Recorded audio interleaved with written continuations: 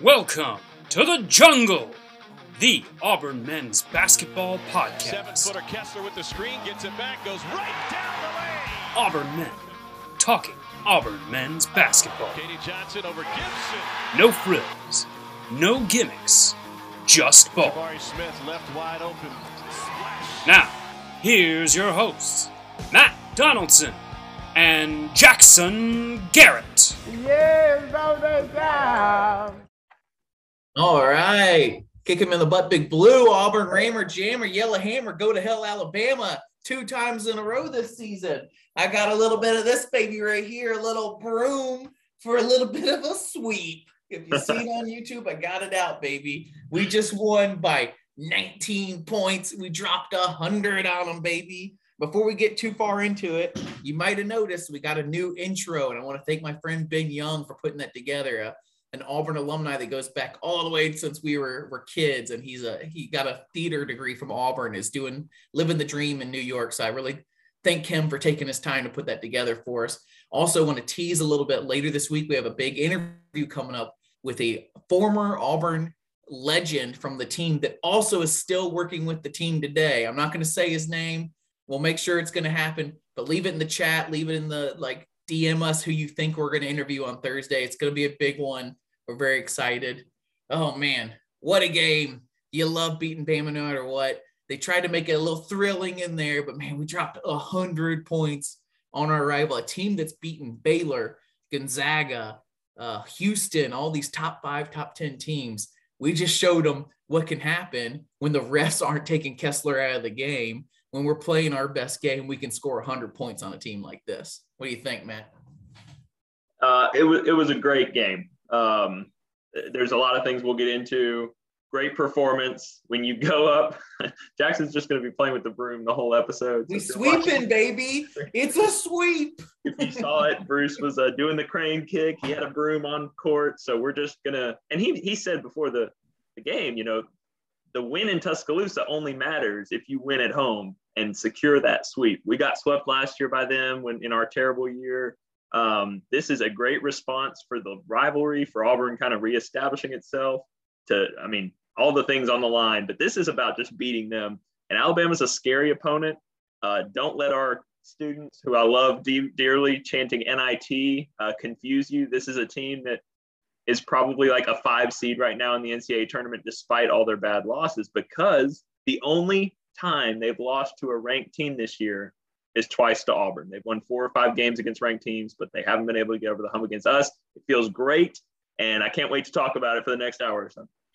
They might have been heading to NIT, but it's so frustrating to watch them because they beat Baylor last week and they were trending so down, lost at Georgia, one of the worst teams in the league. They lost a bunch of bad games around, and then you go out and you beat Baylor, and their reputation's kind of rehabbed back from okay, they had some big wins early in the season, but they suck now to, okay, they're just super up and down. I'm glad we could shut the door kind of a little bit on that narrative, because if they'd beaten us in this one, their narrative would have been just so hard to handle. It would have been one of those teams that people just all want to pick as the trendy pick for the Final Four, no matter what their seed is. So I'm glad we kind of slammed that and be like, nah, not us. Maybe some of the other pretender teams out there, they did this too, but not us.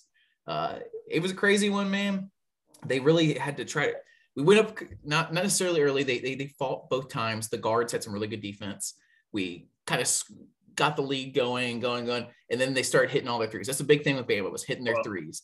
It was they shoot a ton of them. They kind of reminded me a little bit, and not to disrespect I don't ever want to compare our teams to theirs necessarily, but they had 2 great guys on this team, Shackelford and Quinterly. Yep. They hit a ton of threes, or not. I could only hit 2 threes, but Shackelford at 5, he was a problem. I got to give him a shout out that he was all over the place. You could tell how exhausted he was getting, though, how much the team was on his back. A little bit like our Final Four teams. They're going to shoot so many threes. They're going to they hit more. Their 3 percentage was higher than their focal percentage. Yep. But so if it's on, it's on, it's off, it's off. So you're worried the entire game. They bring the lead back to pretty 11, I think, at halftime when we were up 20 at one point. Yeah, let's make sure we get it right. It was about 19 or 20. We kind of let it slip. It got to 14 at halftime, and then you blinked in the beginning of the half. They got it down to 2, and we'll talk about some of the stuff. But then Auburn quickly got back up to 20. I mean, that says a lot about this team to be up by 20 you see Alabama go on a run similar to how they did in the game in Tuscaloosa, but Auburn just punched right back. We've seen this team get punched in the face so many times, different ways, and you could just tell this crowd, this team wasn't going to be denied, even when it got tight there early in the second half.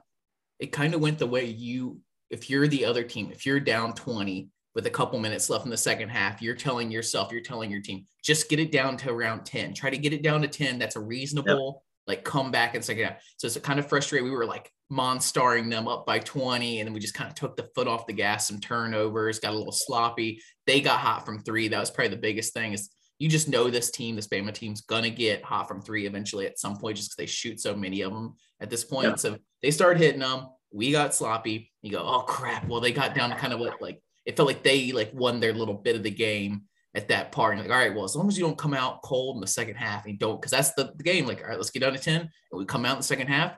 Let's go hard at them and take it from there. Well, that's what they did again. They came out hot from three again, turning us over. We couldn't seem to make a shot to start the half. But you're right. Luckily, this team's too deep. They didn't play as many players. It felt like they were running Shackelford all over the place the entire time, and it feels like our depth really showed. And we had such a spread out game. So many different players had a good game, and it just spread the entire court. There's two reasons we won this game, in my mind. Pithy take. Okay, number one, they had two players who were threats. We have at least 5 or 6 that we'll talk about when we go do our rundown. We just had more weapons, and Alabama played their tails off defensively in a 2 stretch to really begin both halves. They kind of did. You could tell they were into us. They knew our sets. They knew kind of what we're trying to do, but they just couldn't sustain it. We had the game up and down, especially in the first half. And I just think, again, our depth continues to play. And then a brilliant move. Maybe you could say it's an easy move because Alabama was hitting everything, but Bruce goes to his zone, and they never solved that one. It's a 2-3, but they start out with 2 guards, one in the middle, one at the free throw line. And we've never played that great, but man, it gave them a different look. It allowed Kessler to be waiting for those drives inside, and it completely shifted the game. Alabama couldn't do anything with it the rest of the game every time we played it.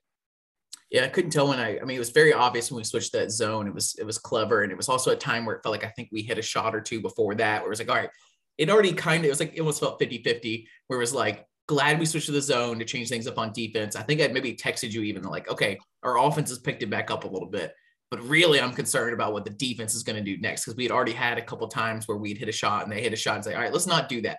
Let's hit a shot and then them not hit a shot. And right about that same time, we switched to zone and they just went ice cold. I think it was about 50% that zone and 50% they were just red hot and they were due to miss a couple shots. And so I still love it. I still love when they do the little switch up to man or zone when the other team starts getting hot. It just freaks them out. Usually it's almost as good as taking a heat check timeout if you can pull it off during the And just to make a nerdy point real quick, the zone is risky in a lot of ways against a good shooting team because you're actually going to let good shooters spot up and get open looks. That's kind of one of the dangers of playing a zone. But what does Alabama want to do? They want to get to the rim, get fouled, get a layup, get a floater, or take a 3. They don't want any. They're kind of the NBA analytics model.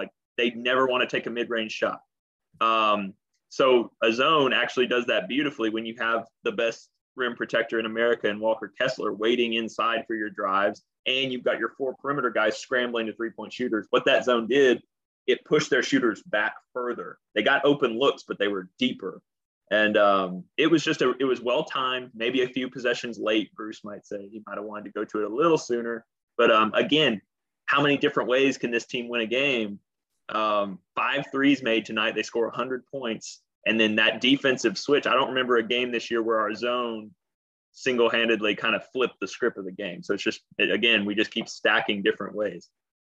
Well, we usually get to it a little earlier, but I think it's time for a very epic MVP discussion here. Yes.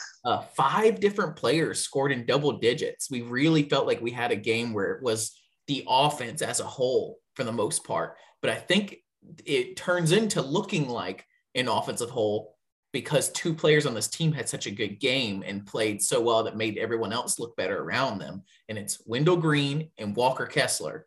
And I'll start off with a little bit that Wendell came out hot. Wendell, man, he had an amazing game, the Bama game. One of our easier MVPs was Wendell in that Bama game, was just so good. 19 points there. In fact, wait, did he? Yeah, he got MVP in that one, right? I'm pretty sure, yeah. Or was it Jabari, actually, now that I think about it? Oh, no, that was the Jabari game, wasn't it? Where he went off, right? Yeah. Sorry, podcast family. I was about to sound like a real idiot there. Wendell had an amazing game against Bama either way. And, anyway, so it's great to have Wendell come back and have another amazing game. Played super hot, super strong, making some amazing passes, stirring the drink, making this offense go. We really seem to have a strategy that I hope we keep doing all year at this point, that even if the game is not like naturally turning into a fast-paced game, we are pushing and making it a fast-paced game. And we did that a lot this game. If they missed a shot, if we got the ball in ends, Wendell was flashing up the court. And it worked out really great because he has turned up his assist game so well. The other guy, Walker Kessler, just let me say a stat line. This is how different it is, because Wendell started the game so hot. And he kept hot most of the game. But I was texting Matt with 5 minutes left that Walker Kessler's coming for Wendell's MVP. Because, damn, this stat line, 14 points, 8 blocks, 4 steals, 12 rebounds, 2 blocks away from a triple-double. He almost had 1 block away, but Jabari fouled where he got a block right after the foul call. Man, I hope they find another 2 on the stat sheet. I know it's easy to find 1 rebound on the stat sheet, maybe somebody, a little Hollywood accounting on the stat sheet, but it's hard not to give an MVP to someone that's that close to a triple-double. 4 steals, 8 blocks, 14 points, 12 rebounds. I mean, he's come so far, and it's not just like alley-oops. It's not just dunks that are being fed to him. He's starting to make some really good offensive plays off rebounds, and kind of like he had a really great down-the-lane dunk that J.D. Davison just got out of the way. He's playing amazing defense. He alters every shot that he doesn't get a block on. This is what's going to happen. He held this energy in because he got fouled out in that Alabama game that was bull crap. And so he held that energy in and exploded in this game. So it's going to be tough. We're going to have to have a discussion here. Yeah. By the way, I always like to give my dad's update. He texts me now after every game, which is hilarious. But he votes for dual MVPs. I don't think we want to do that. So I do have a live update, by the way. Alabama turned off their comments on their Twitter page after posting the final. So that is the cowards. The cowards. Cowards. Holy crap. We know Alabama is just one of those kind of universities that can't handle the heat when it comes at them. But this is next level. So, come on. You know the heat's going to be quadrupled because you're going to be a national. Like it's one thing when we are doing it and think it's hilarious. When you turn the comments off, that turns it into like a newsworthy story. Go ask Murray State how that went for them. It eventually turned into a beautiful story, but for a few weeks there, Auburn was just following Murray State Twitter everywhere they went and giving them a lot of crap. So wow, they turned the comments off. So they have 2,418 retweets right now. So it looks like they're going with the retweets to do this, but ooh. This is going to be – some people will be staying up late tonight roasting this team. Man. Yeah, no, it's anyway, so I didn't mean to interrupt. MVP, it's a great debate. Like you said, if you wanted to look at negatives, okay, if you wanted to look at negatives, you talked about all the awesome stuff. Kessler had 4 turnovers, had a few he got trapped and kind of attacked sometimes with the ball, gave it up. Wendell took some really bad threes, which we know he's going to do at times, but he didn't even come close to hitting them. But I will say the reason it's these 2 players, it's the stats, but it's also the flow of the game. I loved having Jay Billis do the game. I think he's really good.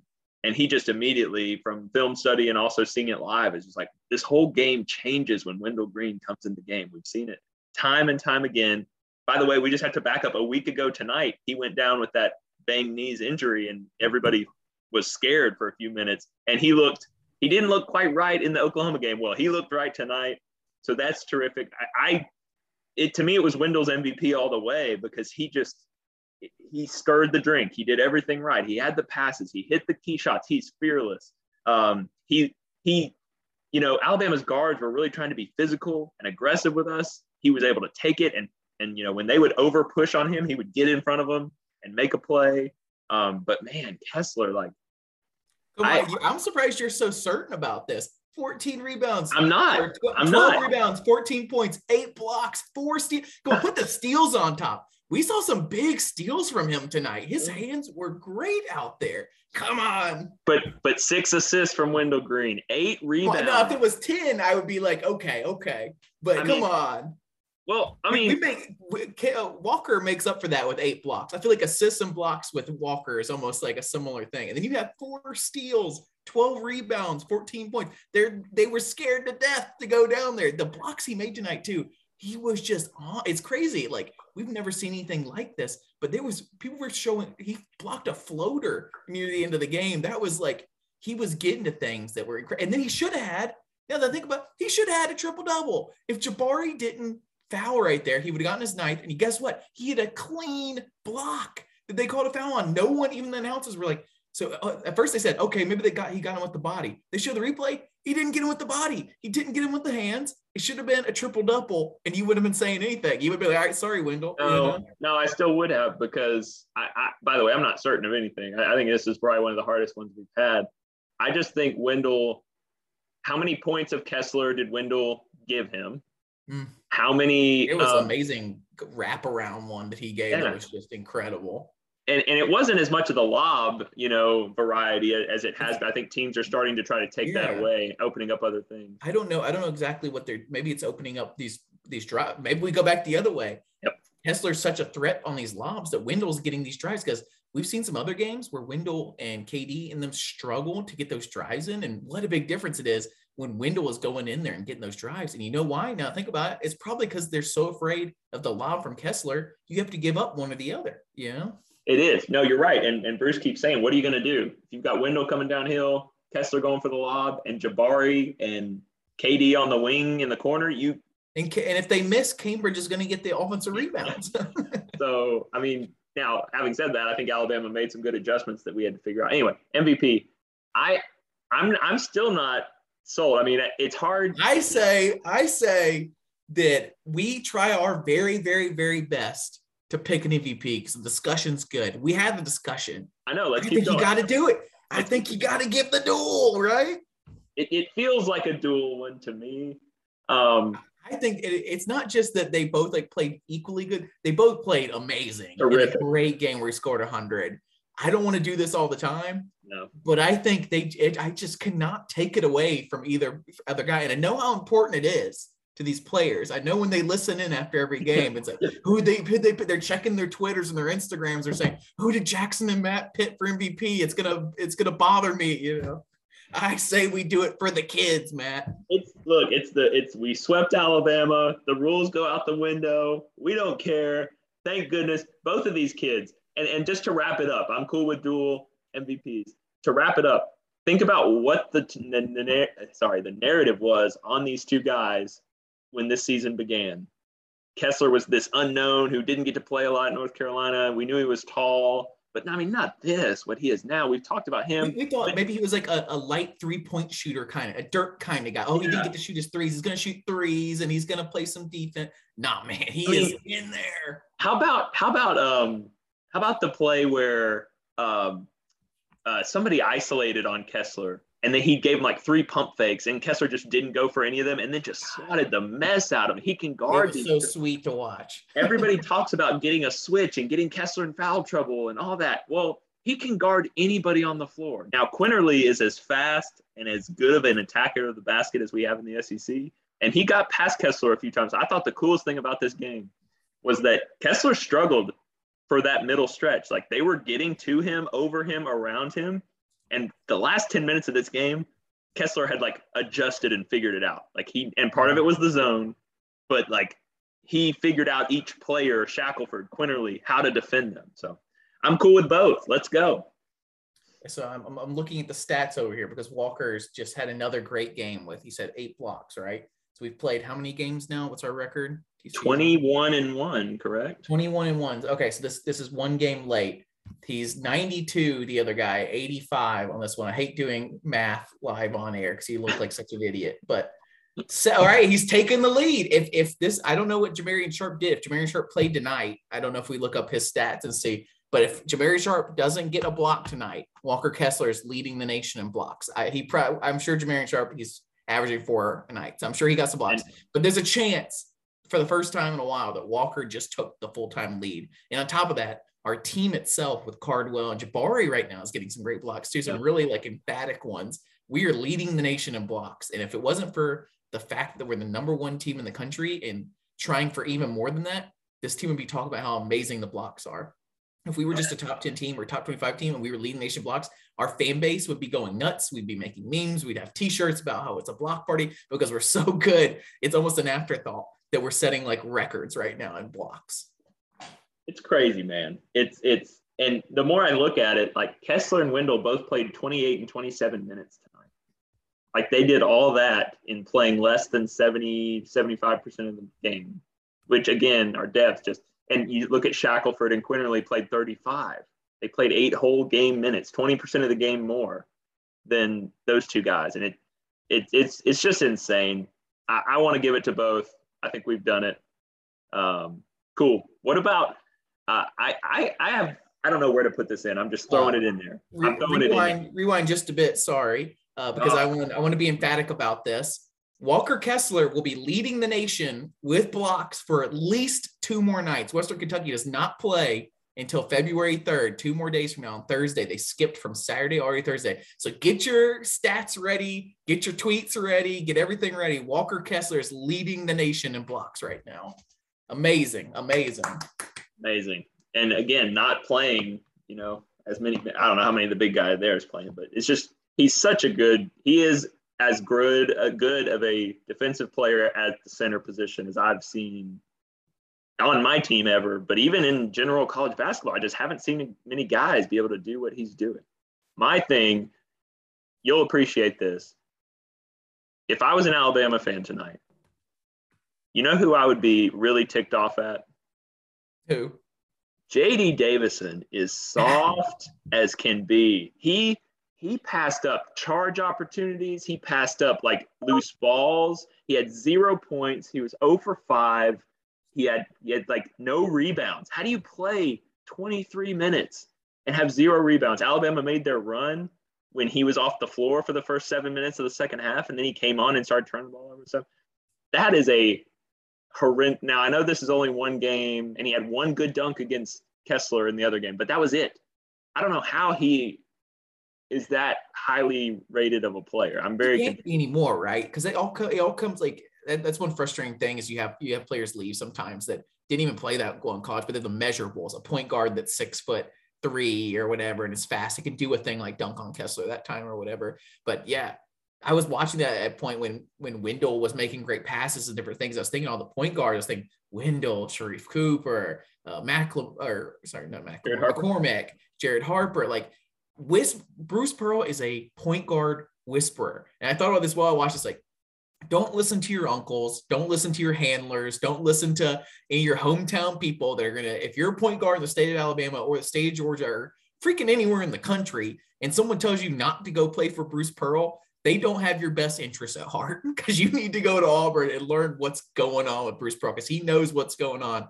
I firmly believe that J.D. Davison would not look like this if he was playing under Bruce Pearl, that he went to Alabama and he's not getting developed the way he should, and he's freaking out at times. Katie Johnson just took a ball away from him. That was so fun to watch.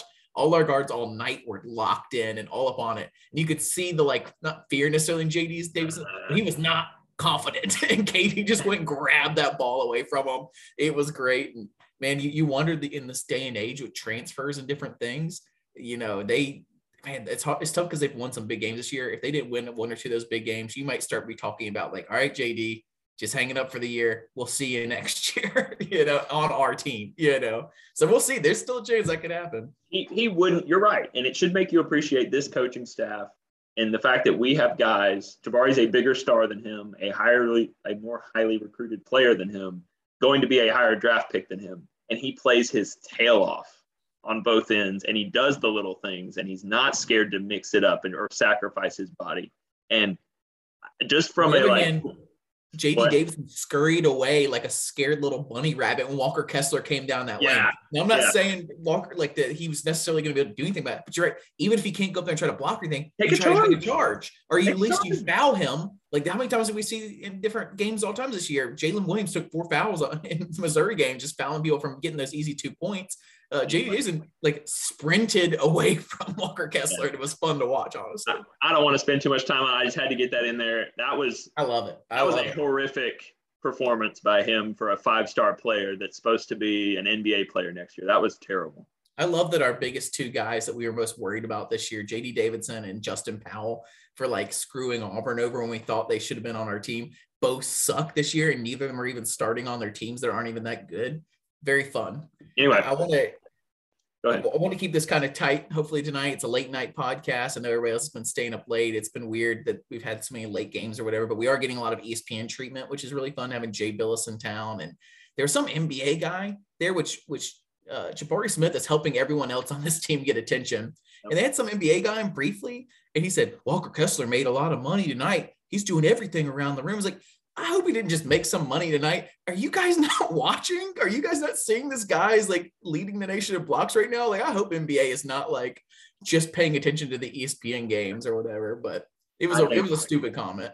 Yeah, he's one of their draft guys. I hate how they make it about the draft it's because they have the ESPN, or ESPN has the NBA draft, right? So I try to listen to the radio call as much as possible. I listened to it in the first half, and I just blanked out on turning the volume back up, honestly, in the second half because I was watching highlights. What was the note that Sonny said tonight that you sent me? You have that pulled up? Sonny, the new Sonny says on the radio broadcast now, where they pull out little quips that he says, and I really like it. He said, Andy Burcham said, Nate Oates is in the face of the official. And then Sonny just chimes in, he is in the face of everybody but his own players. You get beat when all you do is coach the officials. God, I love Sonny. He's so much fun to listen to. No filter at all. Like, it's great. Like our podcast. Yes, and listen, it's amazing. You can listen to it anytime, anyway. You can listen to it 3 times if you want to. We'll go through our pregame notes here. Matt, can Auburn defend without fouling and keep Alabama off the free throw line?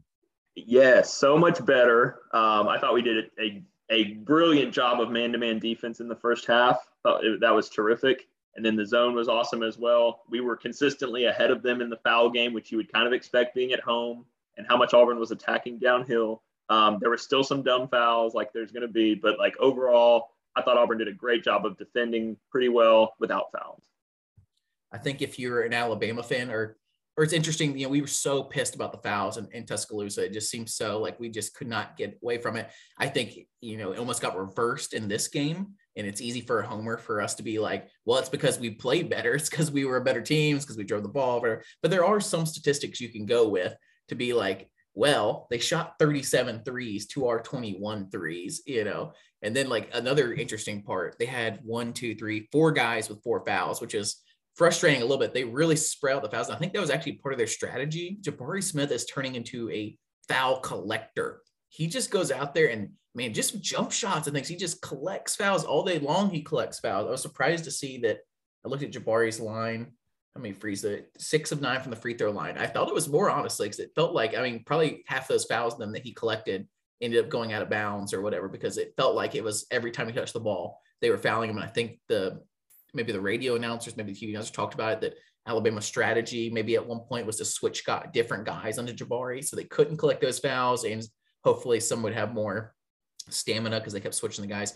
But interesting to see, they didn't have a single guy foul out, but they had 4 guys with 4 fouls. So that's a little thing on the foul game. I don't think anything was unjust. I think, in fact, the worst one was when Kessler had a clean block, body and hand, and they didn't call it. But here's your stat. Points in the paint. 52-22 for Auburn. That tells you who was living near the basket and who wasn't, and whether you want to say that that's because of the refs or the different style of play. But here's the reality. Alabama's not been a good 3-point shooting team this year. That was what they were last year, and they looked like it a little bit tonight, and they can. We know they have the potential. But I thought they got 3 happy, and part of that's being down 20 in the first half. But and we took advantage. And I just thought we were very intentional. We are going to the basket so much better than we were a month ago. We're really finding this identity of attacking and then making the defense make a decision and then playing off that. This was actually one of their best 3 nights. They hit 14 threes. A lot of it's volume with them. They shoot so many. 38% tonight. That's great. I was gonna say but actually tonight they actually hit a decent percent, and they weren't at first in the other bars. They shoot a higher percent from 3 than from the field, at least in this game, and I think probably maybe in some other games too. They've been averaging like low 30s, high 20s in like 3 shooting this year for the amount of volume they shoot. I mean, it's kind of like some of Bruce's teams. We talked about before that the NATO and Bruce Pearl play a similar style of shooting a lot of threes. Just so happened this year that we're so good in the front court, which we talked about before the season started, that we were going to be that great in the front court. But 100 points on 5 threes, we didn't think it was going to be like that, I don't think. No, I mean, we've been shooting bad from 3 for weeks. I hope we get that together, honestly, a little bit, because your next note is who wins the 3-point shooting battle. And I don't think we're a bad 3-point shooting team, but it hasn't been good recently. I don't feel like we've had a good 3 performance in a while. Here's the beauty of it, right? We don't even notice or care because Bruce, and I'm sure Nate Oates will at times too, but Bruce adapts what he wants to do. He has this framework, but he will adapt it to the players he has. And we have completely shifted. And we've talked about how we don't like this team being compared to the Final Four team because it's completely different. This is a completely different season. And in the way it's even flowing, it's totally different. Jay Billis said, it is not fun to play this Auburn team. And a lot of it is because of the front court and how hard we play and how much for how long of the game. We're going to play hard the entire night. And we're going to play 9 guys and all that good stuff. Wendell was 2 of 8 from 3. I mean, that percentage wasn't great, 23%, 5 of 21 from 3. And part of that, Jabari didn't have like some big 3 night. He was 1 for 2. Wendell was a weird night. He hit 2 decent 3s or whatever, but he had some really bad logo ones to the point where I'm pretty forgiving about Wendell logo 3s. I mean, he's clearly proven out that he's good at them and they're big moments in the game, but he took 2 or 3 or 4 of them tonight. That was like, okay, one more like that, we're done with you shooting logo 3s. He didn't have the best timing tonight on some of those logo 3s where you're just like, calm down just a little bit. You're playing so good going downhill. Like, you don't need that right now, that early in the shot clock. You know, sometimes it feels like it's in the rhythm of the game and sometimes it doesn't. It's hard to like nitpick on that. KD's still doing like in your face 3s that can be frustrating. Times he like passed up he's done this a couple times. He passes up an open 3 and then the guy gets on him and he dribbles around for it and then still shoots it. It's like he got it in his head that he like should have taken that open 3 and now he's going to make it happen. You know, he was 1 for 5. So I don't know. Walker shot a 3 right at the end when he thought he was really hot, you know. The next one is can Kessler play his regular minutes and make a big impact unlike in Tuscaloosa? Yeah, we already talked about it. Terrific. Yeah. All right. Mine is, can Kessler thrive when T-Town refs aren't involved? Yes, very much so. In fact, he looked dominant. And the man, we've talked about him already. We just love Walker Kessler right now. Next one is, can we keep them from shooting open 3s early and getting confident? Clearly their big thing is they shoot a ton of 3s. They don't always make a ton of 3s. And it seems like that kind of like is telling the story of this Alabama team this year is, are they going to make the 3s when they shoot that volume? And it's not a lot of the time. So I was worried that early in the game, if they hit a couple in people's faces, all of a sudden you get high, you get these shooters that get hot, you know. And I wouldn't say they necessarily like the first maybe 2 or 3 or 4 minutes of the game, they weren't really making a ton. It was pretty low scoring to start the game on both sides. People couldn't, on both sides of this, you know, both Auburn and Alabama couldn't really make their shots. I won't say that they were going to hit some eventually. I don't know if 38% or 37.8% at Auburn was something to be expected. They've had some really low numbers. So I don't know if that was our defense's fault. That's what I was worried about, is that we've had some games this season where we've left a lot of open 3 shooters. And we still left some open ones, but I think they just hit them tonight. They were just feeling it. And they were at 50% before we went zone. So like they were hitting everything and they were hitting contested shots. I thought it had to do more with just, you have 2 veterans in Shackelford and Quinterly who've been in every gym and they're not scared of the moment. They've beaten all these good teams. I just thought they shot the ball really well. I'm looking forward to not seeing them again. I hope we don't see them again in the SEC tournament because they're like due. We've got them away. We got them at home. I know we're so good, but I feel like they're due to just keep going off on that. And they're going to have that extra motivation always. I'm done wanting to play the rival. They're clearly too dangerous to want to play again, you know? So the last one is, can we win the turnover battle and actually score off of them? I've been a little frustrated with not finishing our fast breaks and things. In fact, I texted Matt during this at some point, if KD can actually make his fast break 2s, then he's going to be unstoppable. And he loves the body contact and he just doesn't make them a lot of the time. I don't know. Tonight, it seems like the passing was a little better. Like they were moving the ball a little better on these fast breaks. That's good. The turnover battle was 11 for Alabama, 8 for us. Wow, so it was pretty low actually overall. It felt like there was more than that, but I guess we pushed the pace a lot. But won the turnover battle. Did we win the rebounding battle too? Yep. 47 for us, 40 for them. Yep. Pretty good. And the points off, it's not great, but we got 12 points. They got 8. So we won points off turnovers as well. That's been a weird thing the last few games. So yeah, I think that was a key.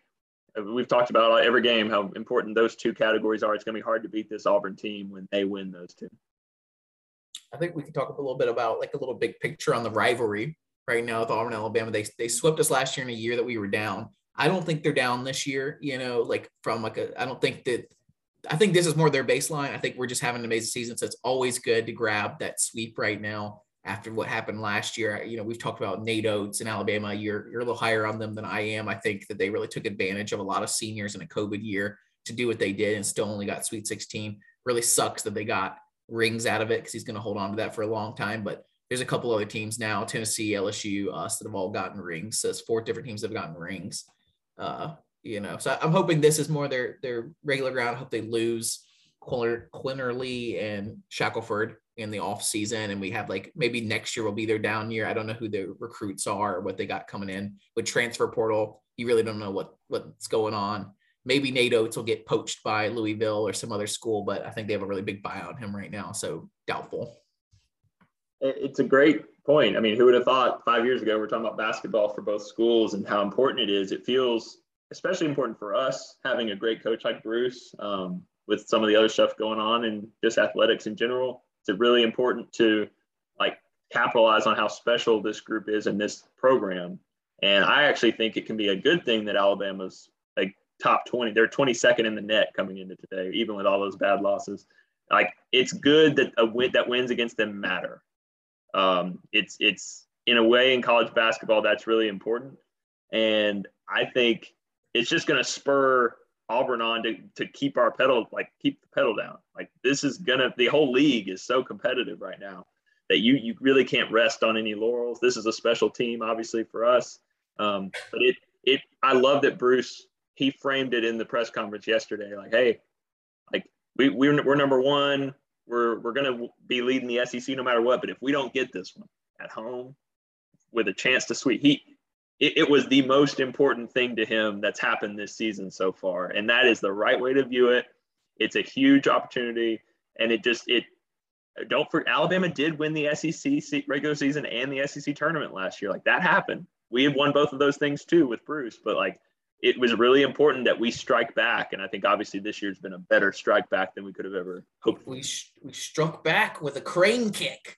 We saw Bruce Pearl doing the crane kick out there. You love having, they hate him. Everybody else, there's tons of haters out there with Bruce. And part of it's because he has fun. He does that kind of stuff. And, if Nate Oates was out there, like we made fun of him for doing the handshake thing against Houston. That was such a petty thing to do. I'm sure if Nate Oates was doing a crane kick, we'd think he was whatever, but he's our guy. I love they did the crane kick. I love that someone gave them the broom and where they were throwing around the broom. I love how much fun this team is having and how fun it is to be a fan of this team. I think that's a little underrated kind of in this run, is that there's a lot of teams out there that have players that aren't very likable on a good team, or they have a style of play that's not very fun, or they don't have a like kind of culture, like our meme stuff that's going on as like a group, or like have this like kind of like coach like Bruce that gets it, so enjoy the best of this. It's not just being number one. It's not just having a guy like Jabari Smith that's like going to be in the NBA as a number one pick and you can like do that. It's the whole thing is a bigger deal. Like that Virginia won the national championship a couple years back. That team was boring to watch. Like they had their fun because they were number one, but we're having it just keeps amplifying with what we're doing. And so just keep having fun, guys. Never done a lost podcast, never lost in regulation, never lost in America. It's Peacock, right? That's what it's all about. Ryan Starrett, I believe, started that, months ago at this point. And it's been this, if you've been an Auburn fan a long time, there's this tendency to just downplay and be scared of what's coming around the corner. And you just know it's going to end badly. And you've seen things. And look, that can all still happen. Every game, who knows what's going to happen. But there has been this release, I think, from the Auburn fan base. And it's because of how this team handles itself. And it's supposed to be fun. It's sports. It's easy to forget that. We take it so seriously. And we won't be having fun after a loss if and when that happens. But you're right. That's a great point about this team. They have fun. They do talk some trash, but look, you want to get into it all that it got scrappy out there. And I kind of love that it got scrappy out there because it makes me like sometimes these kids are only coming in for 1 year, transferring around. Right? I don't know if they understand the rivalry. They understand the stuff that we have to live with every day. The people that have to go to work with their coworkers are obnoxious every day. You go to the gas station and they jokingly like refuse to serve you gas because you have an Auburn shirt on, and they're of course working at a gas station and an Alabama fan. Just the little things like that every day. I don't know if they get it, but then when they get scrappy like that out there and they're having a good time and they're talking trash, then you're like, all right, maybe they do get it. And they're going to end up getting it for the rest of their life, honestly. Yeah. Well, yeah. I think our guys get it. I think Bruce gets it. He just gets Auburn so well. And every year he places a tremendous value on that. And Nate Oates, I don't know if you saw this before the game, but in his presser, spent time talking about how, like, well, you know, it's a small arena and, you know, we hope we'll have some Bama fans traveling into Auburn Arena too, just like that. No. Not at that price. They're not like it. It's, you know, like I think in some other sports, there's like people just, it's about the traveling and it's expensive to travel. Nah, when it's like $300, $400 for a ticket and your team's not that good, they coming to see it. No. Let's go players. Yeah, I think we can talk about players real quick. We'll try to keep it a little tighter than we usually do. We talked about Kessler. We talked about Jabari Smith. Man, just still smooth. They really gave some trouble at times. A little physical, very physical with him. He just collected fouls all day, and he got a really quiet 17 points, man. On another year, on another team, you would just be blown away by a player that can get you a quiet 17 points like that. Teams are starting to really pick up the physicality, and Bruce gets mad when they don't call stuff. But I think you're seeing the growth in his game. He drove way more in this game than he has all year, I thought. He was pretty effective with it. He took care of the ball. He did have one turnover where it was kind of, again, sometimes in scramble situations, he kind of doesn't see the floor well. But, man, I thought going to the basket, he looked better. He took there was no way he was going to get the dunk in, but he took on two guys at the rim, like two of their big guys. And, like, I love that aggressiveness and assertiveness out of him, and seeing him get to we've talked about the free throw line, and then this is 2 straight games where he's getting to the free throw line. He had a very quiet 17. Not only that, Auburn made their huge run in the second half without him on the floor. He only played 24 minutes. So I was pretty surprised when I think it was the draft guy came on. I was like, and Jabari Smith's coming back on the floor or whatever. I was like, wow, we just had that huge run and he wasn't even there the whole time. I didn't even think about how he wasn't in there the entire time. That's how good this team is, man. He collects fouls out there. He's hitting his free throws. He's hitting his shots. The jumpers are amazing. He wasn't on to start the game. You know, this Bama game, he's had a couple now, the Kentucky and Bama, I believe it was, where he just hit some stuff early and you're like, he's on, get this man the ball. It wasn't like that tonight, but we have so many other dudes on this team. It doesn't have to be, and he still gets his, and that's how amazing he is. Well, and his defense and rebounding just continues to be so much better. I said earlier this year that you would really see him. He has such room to grow, like even within how good he is, and just playing more of these games against this level of competition. You're seeing it. You're seeing him add things to his game and hone in on things that he can be better. I thought it was really fascinating. He told the draft guy, Mike Schmitz, he feels like he's at his best, or maybe it was Jay Billis. Anyway, he said he feels like he's at his best when he's locked in defensively, because offense comes naturally to him. It's kind of what he's comfortable with. But when he's doing the dirty work, contributing, getting those rebounds, he feels like it opens up this other part of him. And I think you've seen him get tougher as the season's gone on. Yeah. I want to bring that up again. I think that was such a great point about that dunk he tried to get.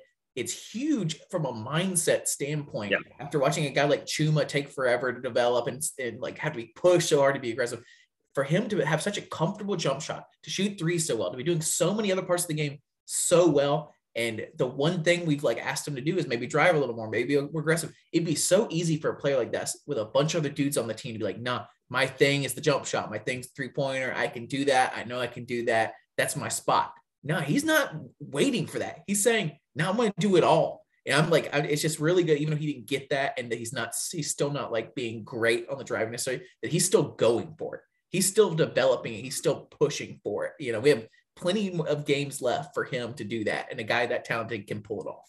I love his game, man. He will talk trash. After he got fouled on that dunk, he just looked over. He's like, y'all, if I had thrown that down, like this would. We're getting some good looks. Walker Kessler had a great look in the Oklahoma game where Wendell had thrown him that pass off the ground and he dunked the ball or whatever he did, and he looked over at Wendell like, Oh, we're getting some great memes. Next up is Alan Flanagan, 10 points. How many rebounds? He get 2 rebounds. Just a really solid game from Flanagan, which is huge. He didn't take a charge. He didn't airball 3. Didn't make a 3 either, but that's okay. Just we wanted him to trend up, and he's trending up. He had a couple good drives. I don't know if he finished most of them, but he got a foul call or 2. He's clearly a guy they rely on when they're throwing the ball in from out of bounds. He kind of like sets up and like they either throw it up a lob to him or he initiates kind of the movement. He got a good one at the end of the half with like 2 seconds left where he got fouled getting the ball, which was an interesting play. I was really hoping they had Jabari in that one because I wanted them to practice like March Madness moment, who gets the ball to try to get a buzzer beater. And you only have so many moments you can do that. But hey, it worked out. We still got 1 or 2 points when Flanagan went to the line. I'm just really proud of him. You know, he's been training badly, and this was a solid one. And him and Cambridge, we were texting about this one too. Him and Cambridge together, if you count that position, had a good game. And it was fun to watch, and they're doing a lot of hustle plays. So if that's all we end up with, 2 guys like Cambridge rising and Flanagan being a little lower than I thought he was going to be, then that's a solid position on the team. It's not a deterrent, you know. 18 points and 8 rebounds from them together. That's pretty good from when you consider that's coming after Jabari Smith, Kessler, Wendell Green, all that. Like Flanagan, great to see him in double digits. Great to see him getting to the line for 6 free throws. I think that's huge for his game. The only part I didn't like was 2 forced threes that I know at least one of them was early in a shot clock when we should have been trying to slow the game down and run clock. But he looked comfortable. He looked comfortable getting downhill. And I mentioned to you, Bruce said yesterday, I always perk my ears up when he says specifics like this. He said, you know, we think Devin's earned some more minutes with his defense. He is one of our best defensive guards right now. And he played 18 and Flanagan played 23. So, like, that's way closer to 50-50 than it's been. Maybe that's just this game. We'll see. But, yeah, it's great to see both of them contributing. Well, yeah, when they're both playing like that, I love it. I mean, it's just a team game. We don't need that many more scores necessarily. When they're Cambridge had a really bad 3 at the top thing, but he also made another 3. And I think he had an alley-oop this game. He had some good rebounds, some good putbacks. So good on him. Flanagan, good. Just keep going. KD Johnson, 13 points, 5 rebounds, had a hamburger moment. JD Davidson was locked in on defense a lot. Just so he's another one of those guys I was going to say earlier when we were saying how much fun this team is. Most teams don't have a Cardwell. Most teams don't have a KD Johnson, and nobody else has both of them at the same time. The energy and the running into the crowds and the playing off crowds, and just so much fun. And he just had another super solid game in this trend of great solid games in a row. Yeah, he's getting better and better. The fast breaks are frustrating. I'm glad the refs didn't call that one because he doesn't need to get that call. That's a terrible to throw yourself into the guy. You shouldn't get that call as a former amateur official. He got a lot of calls, I believe, in the game. He did. His last game and didn't get as many this game, but still got a decent amount this game. And it was kind of one of those things where it's like one of those things where it's like when he's getting the calls, he looks great. When he's not going to look great. And then like there was like a weird thing where the first half he was getting calls, and then like early in the second he wasn't, and most of the team wasn't getting it. Right. We also didn't deserve it half the time. Like there was a weird one where Jabari like got like underneath the basket, like behind the basket, and like tried to draw contact and throw it. I was like, what angle was that? You couldn't even make that if there was nobody guarding you. Yeah. He did get the calls. He viciously was attacking downhill. He got our first bucket of the game on a kind of just flying down the court layup. He was 1 for 5 from 3. I love him getting to the line when he gets those calls. When he can go 6 for 8 from the line, that's great. 13 points is awesome on 9 shots. That's always what I look for with him. He took less shots than Jabari, less shots than Wendell, same as Kessler. I'm fine with that. At 33 minutes, how many times have I pointed out that he's played the most minutes on this team? It's consistent, and I think that says a lot about how Bruce feels about his energy and his defense is just, don't you feel like he's way less risky defensively now than he was a month ago?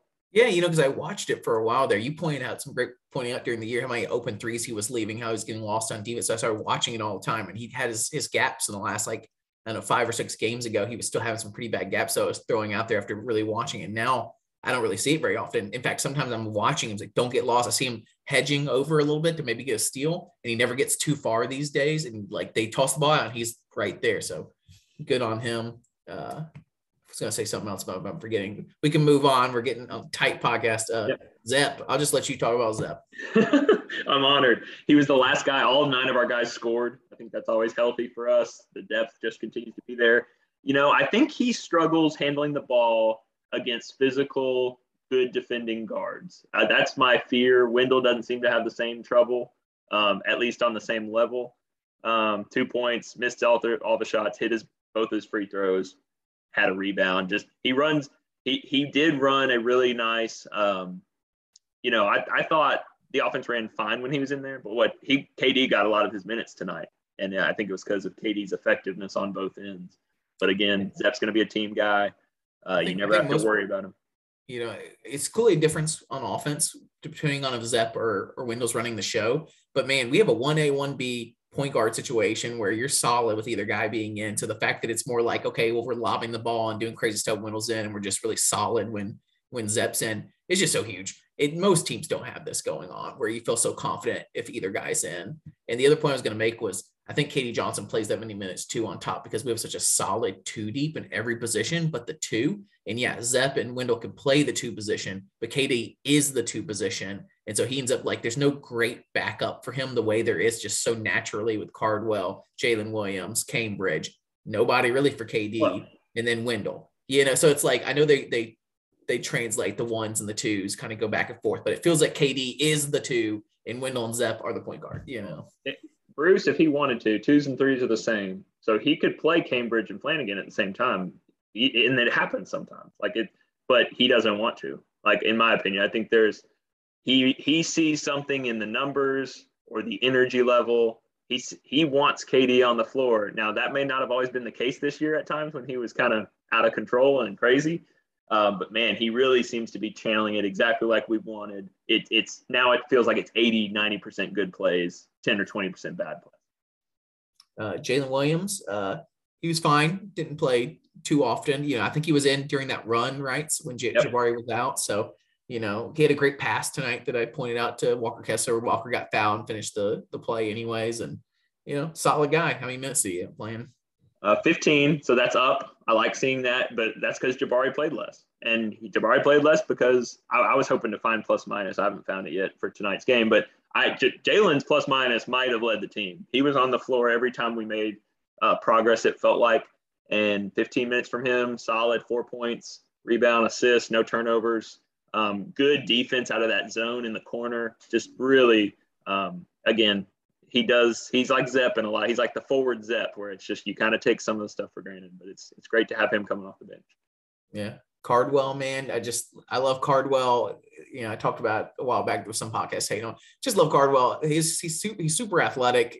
The alley-oop he had tonight was a crazy one where he was above the rim and threw his elbow into it almost, about tore down the rim with it because I think he was trying to I don't think he got a good handle on the ball, so he ended up just kind of walloping it into the goal there. But he just plays so solid. I don't know what his minutes ended up being. 11 minutes, really only 11 minutes, man. Most efficient man in college basketball. Did he get a block tonight? 1 block here. So he just keeps it up. Hopefully he can stay in that top 5 so we can keep using the SEC stat.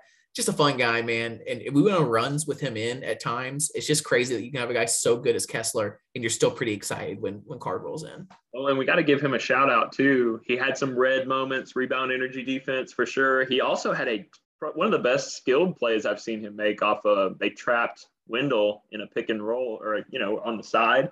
And Cardwell caught the ball on the run, kind of played off 2 feet, as Jay Billa said, and hit a bank shot like instead of getting a charge. Whereas I feel like all the time he would have gotten a charge or fumbled. He's had some issues catching. It was a really hard play. It was early in the game, I think in his first rotation. So I think he's maybe getting back comfortable. 4 points, 3 rebounds, no turnovers. And just he's a presence. And I think his rebounding when Kessler's off the floor is paramount. Imagine if we didn't have him and we were playing Jalen at the 5, we would just struggle a little more to get those and win rebounding every night like we do. The last guy we talked about is Cambridge. We talked about it a little bit when we talked about the Flanagan position. 8 points, 6 rebounds, 2 offensive rebounds. Just another solid night from him. He hit a 3. He missed another one badly, but it just feels like it's a positive when he's in. When earlier in the season, when they had to put a lot on his back because Flanagan was out injured, you're pointing out he played too many minutes. You can't just like straight hustle through some of those. But now that he can even up these minutes a little bit with Flanagan, I mean, so many other guys have been kind of gotten comfortable in their roles of scoring. It's really fun to watch Cambridge out there now just do the hustle stuff. The kind of like he compared himself to Dennis Rodman. We talked about it in the last podcast, but it's fun. I'm a big fan when he's a backup and he's doing the hustle stuff. Like it really makes me like some of these kids get big egos and different stuff. It's so much fun. I mean, part of it's because we're winning so much, but it's fun to watch all these kids embrace their little roles and have a good time. He out-rebounded Jabari. He had 6 rebounds. That's massive. For him to shoot, I think everybody was thrilled to see him hit a 3 that was open, and it was a good look. It was wide open. Those are the shots we want him to take and hit. He hit one of those. He was 3 for 4 at the line. His free throw shooting can be a little iffy. Hit some shots, was aggressive. I really think he's really coming on. Him and KD, I think, are just becoming so much. Maybe their roles are becoming more defined. I know you're big on that. Like, how do you fit in? I think it seems like Cambridge has stumbled on something, and it seems like KD has settled into his lane a little bit. We just have so many dudes on this team. That's the only reason I worry about roles is just not to like, if people understand and have expectations of a certain kind of role. If you're in Cambridge and you're expecting to do the Dennis Rodman, expecting to like be thrilled with all its rebounds, then when you get them, you're thrilled and you're not upset that you didn't get the ball in your hand constantly. So I'm glad these guys have kind of embraced the different like small things they need to do and like celebrate the little things instead of don't have to have the ball in their hand all the time. So that's all the players, man. It was a fun one, a big one. We got about 5-10 more minutes. We can talk about stuff. What, you got something? Yeah, 2 more stats I just want to throw out. Again, we dominated in so many areas. The 3-point shooting was the only reason this wasn't a 30 or 40-point blowout. Okay. 44-20 in bench points, the depth, 27-11 in fast break. When's the last time we had 27 points on the break? Like, that's huge that we had the pace going the way we wanted to. I really think it wore them down. So huge win. I wanted to know when the last time we scored 100 points. I know like there was a time early in the Bruce Pearl era that we hadn't scored 100 points in like a really long time. We were like really trying to get that 100 points, and we finally got it a couple of years into his tenure. So I'm curious how many times we've done it in his tenure and when the last time that was. Even with great teams, it's tough to score 100 points. All right. I don't know. I'd have to look that up. And I don't think we want to take the time. Yeah. SEC update. Yeah. Ole Miss went into LSU and won that one, so that's a big one. LSU's just, I think they've turned into a paper tiger a bit. I don't know if Xavier Pinson's still out or not, but they've lost a lot of games now. They're not as big of a threat. Let's see. Texas A&M was playing pretty well against Tennessee. A&M has gone bye-bye. They're 4-5. LSU, get this. This is crazy. LSU, A&M, Alabama, all 4-5, tied with South Carolina in the league standings. I love how even everything's looking right now. Kentucky's getting a ton of love. They beat Kansas in Kansas last week, and man, they're 17-4. They have 4 losses, and they're like number 5 in the country, I think, in the AP. And the next team with 4 losses is like number 12.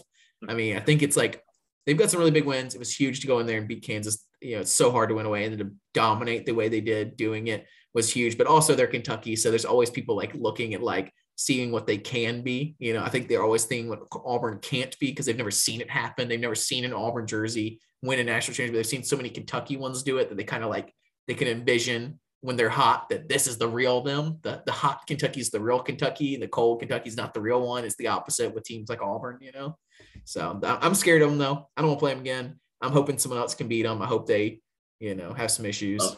So we kind of get a win-win Saturday. I don't know if you call it that, but I would call it a win-win. Kentucky goes to Alabama.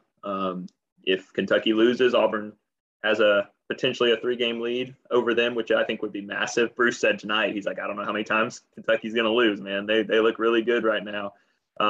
So that would be nice. The smart move is to cheer for Alabama in that one, but I don't know if I'll be able to do it. So, or Alabama loses and goes to 4-6 in the SEC. I mean, that's at this point at 4-5, I'm not too worried. Like I know we can have an epic collapse, someone can get injured or something like that. But I think after 5 losses, I'm more worried about like, I think if someone can if everybody else can have 4 losses, I'm feeling pretty good. Yeah. Well, and then I was going to see who Kentucky plays. Kentucky's clearly the big, like, it's so big that we got that win. Tennessee and Arkansas have gotten hot again. They've started to win a bunch of games, so I'm worried that they could beat us for sure at Arkansas and at Tennessee. This both on the road. Biggest 2. next games, our most scary games on the schedule left over. So if we're going to lose 2, it's probably those 2. And then like if we're going to lose 3, then all of a sudden we're getting upset by somebody. It's not like going to be a huge upset. I mean, it'll be a big upset now that we've been so good, but at Tennessee and Arkansas, I was hoping they wouldn't be so hot now that they're our next 2, but I 3 losses in the conference. I'm still more worried that we would lose to them and then Kentucky would take the lead or tie us up. I don't want to share it with Kentucky. Maybe we'll look back at this podcast and I would love to be sharing with Kentucky.